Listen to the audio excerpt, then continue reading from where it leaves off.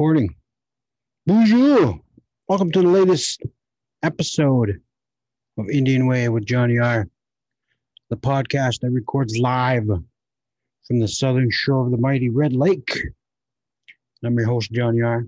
Obviously, being all deadlier in hell since I can. Thought I'd update the podcast with my happenings, and most of it happens to be about this. I hope you got your copy. We had a little real estate problem by it's the unheralded story of Native Americans in comedy, which by the way I am featured in, and I hope you bought your copy because it's pretty interesting. I enjoyed the pretty much the background of Charlie Hill, which I enjoyed. I didn't know that much about Charlie Hill to begin with. I think I'm the only one that hadn't had the honor of sharing the stage with him. I just I never got to that level yet, before his untimely passing in 2013. But yeah, sorry, rude rookie move. I I did I read this book and I enjoyed a lot of the stories, hearing reading the stories of other indigenous comedians throughout the country and Canada. Ryan McMahon, Adrian Chalapa, 1491s, and it was it's pretty much what we all go through. We never think that we're going to get the opportunity to get to a mainstream audience. A lot of us haven't.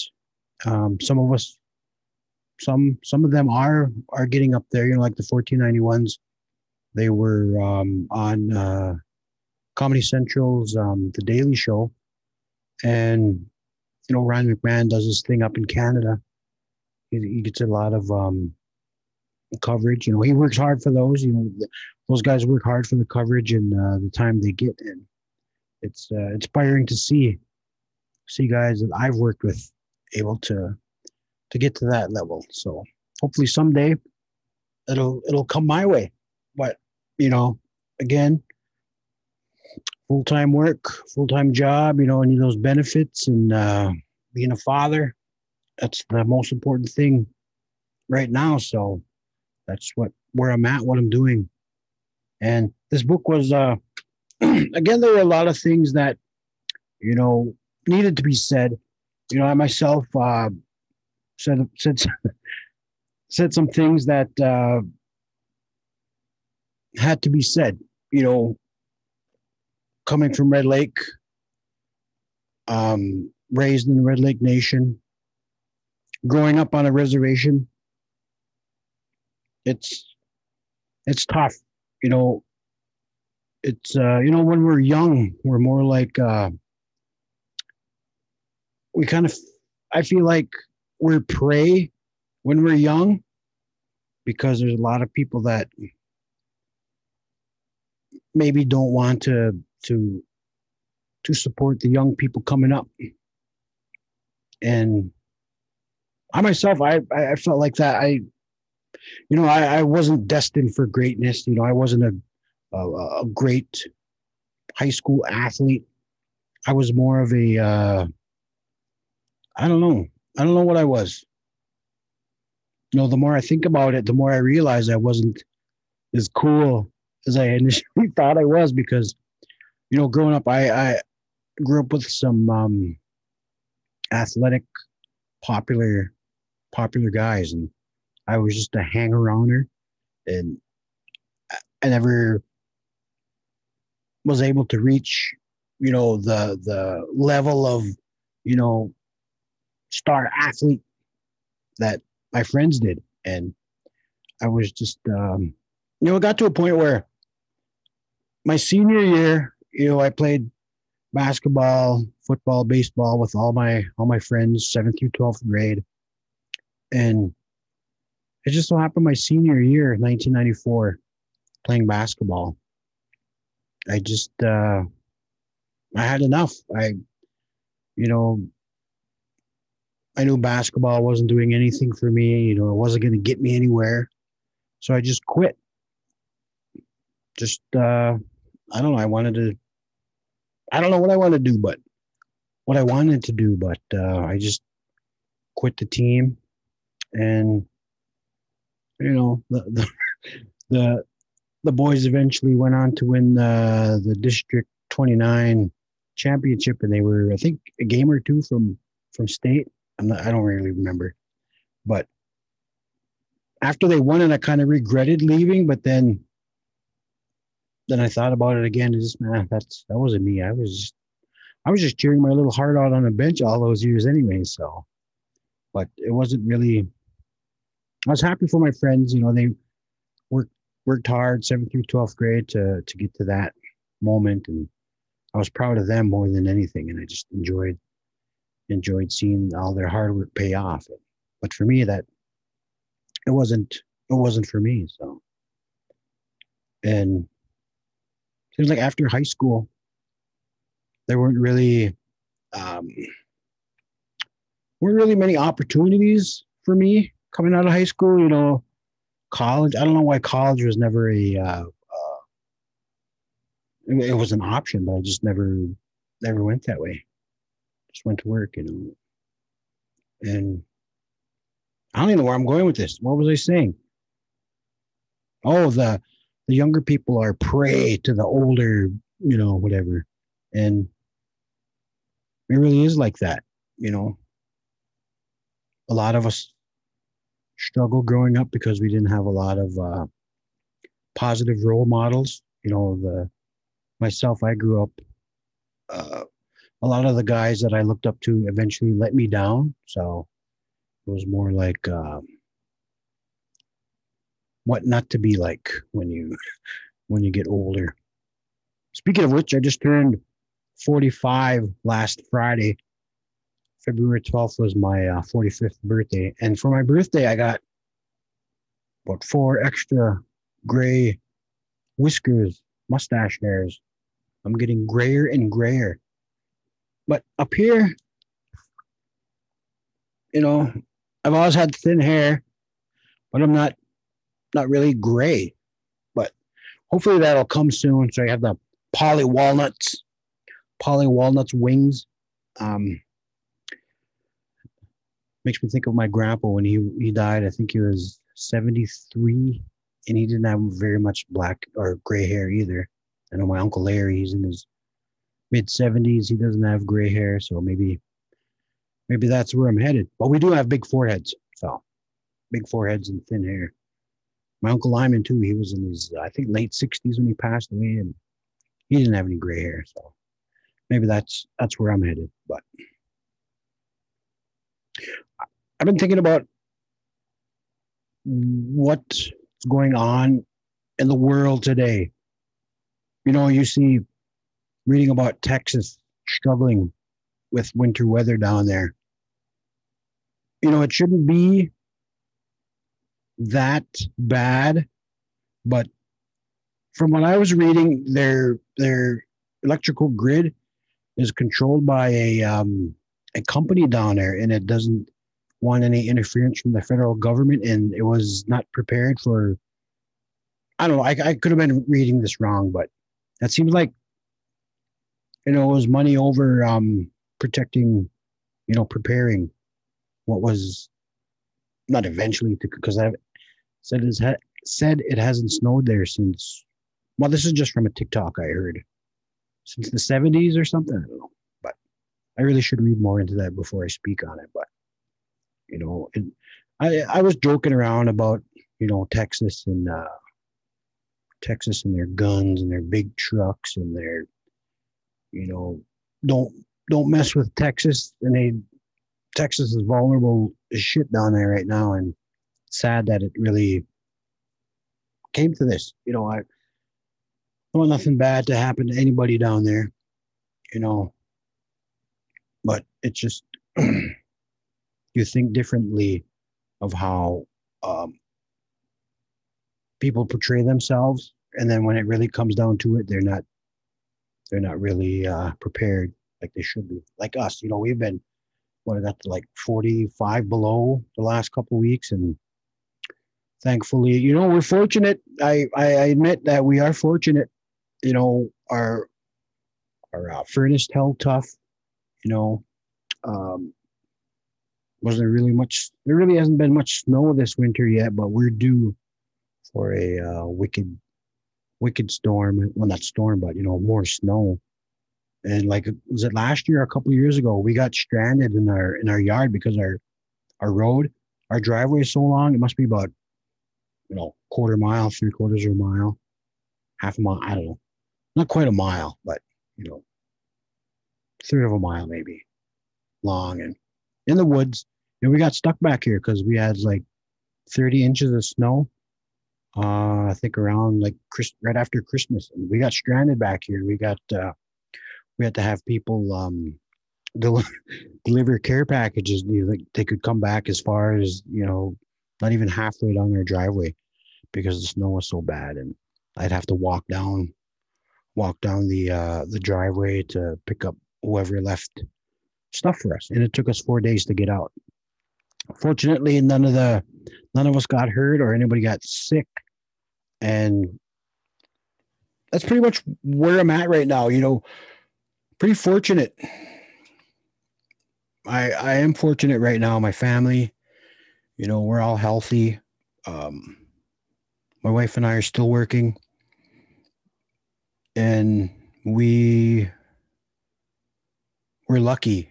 A lot of families aren't as lucky as us, and I even though I did test positive for the coronavirus in October, we were able to get through that, and it just we dodged a bullet. We're still all safe. We're all healthy, and that's all a bro can ask for. And other people aren't as fortunate, and I am thankful for that. My wife and kids and my parents, my sisters, and I think 3 of my nephews tested positive late last year, and we're just lucky, man. Not everybody is as fortunate as us, and we understand that. And to make light of Texas, that was it's just the way I am. You deal with misfortune with humor. It helps me. It helps us. Us Red Lakers. Again, we laugh at the most inappropriate time because it's just the way we deal with harsh times. That's just the way we are. And then me with making little cracks about Texas and Joe Rogan, and that's just, I don't know. I'm just trying to lighten the mood. That's what I'm trying to do. It's not what I get paid to do. It's just the way I grew up. Bring a little lightheartedness to a bad situation, but sometimes it might be inappropriate. But that's all I know. That's all I know how to do. But yeah. And as for the coronavirus on the Red Lake Nation, I think yesterday they said we had like 40 some positive active cases, and today there were 32, I believe. And again, that's just not the information isn't readily available like it should be. The information gets stuck along the pipeline. So, no pun intended. We'll get to that later. It gets just stuck somewhere, and we're not readily, the information we want and need, that's important, that's crucial, isn't there. And it's getting a little frustrating, because it's really something we all need to know. We should be get a good idea of what's going on within our community, and we're not really, thankful for the people that are sharing that information, And you know, I don't know who decides what information comes out, but it would be nice to have that, for us to prepare. And us being up in Red Lake, I've said this before. We're probably the last of the nation to get, well, United States to get coronavirus, and we've had like over 300 and some cases so far, 10 deaths, and I think that, I don't know if it's, I just realizing it today. When I go out, the only places I go to work, go to the store, get groceries and gas and pick up my kids at daycare. And the one thing that I'm most proud of about Red Lake is everywhere I go, everyone has a mask on. We don't have any, what is it? How Trump's people were saying, oh, it's a conspiracy or whatever, it's not real. And so they don't wear masks. I got issues where I can't wear a mask. I don't have to wear a mask if I don't. This is America. We don't have that in Red Lake. Everybody in Red Lake wears a mask. We don't have a lot of people that are resistant to putting a mask on, which I think is one of the main reasons our numbers are going down, that have stayed, at a I don't want to say manageable level, but like a level where I want to say we're comfortable, but we can't be comfortable. It's a pandemic, but I'm just proud of everybody that wears masks every day, everywhere they go. I see a lot of people sanitizing and just, doing their part. That's, everybody in Red Lake is doing their part. And that may be why our numbers aren't as devastating as other places, cities, other reservations. It's just, the Red Lake Nation has stepped up with, setting an example for, for what to do during a pandemic. And but then again, I'm still thinking maybe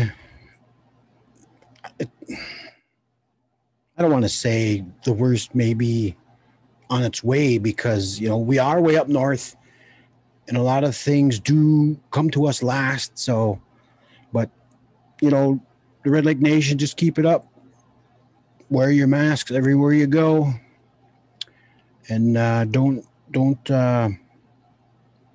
be responsible, and keep sanitizing, wash your hands, social distancing. I know it's tough, man. I know it's tough to stay home all the time, and we all want to get out and hang out and, do Red Lake things with our Red Lake friends. And we just got to hang in there and keep doing what we're doing, wearing our mask and just being responsible and setting a good example for everybody else that's watching. And I think we're doing it all on our own, because, I was telling the wife, man, it's like, it seems like somebody should step up. We one of our elected officials step up, take all the, be the fucking hero, man. Get up and make a stand, let the people know this is what we're doing.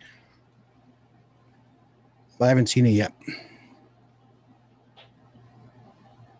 That's not a knock on our elected officials. It's just, they're not being Ted Cruz, bailing out on us and heading to Mexico during a time of crisis. But, but I think the Red Lake Nation is just doing fine. We don't have that, Beto O'Rourke, even though Beto's not a elected official in Texas or whatever.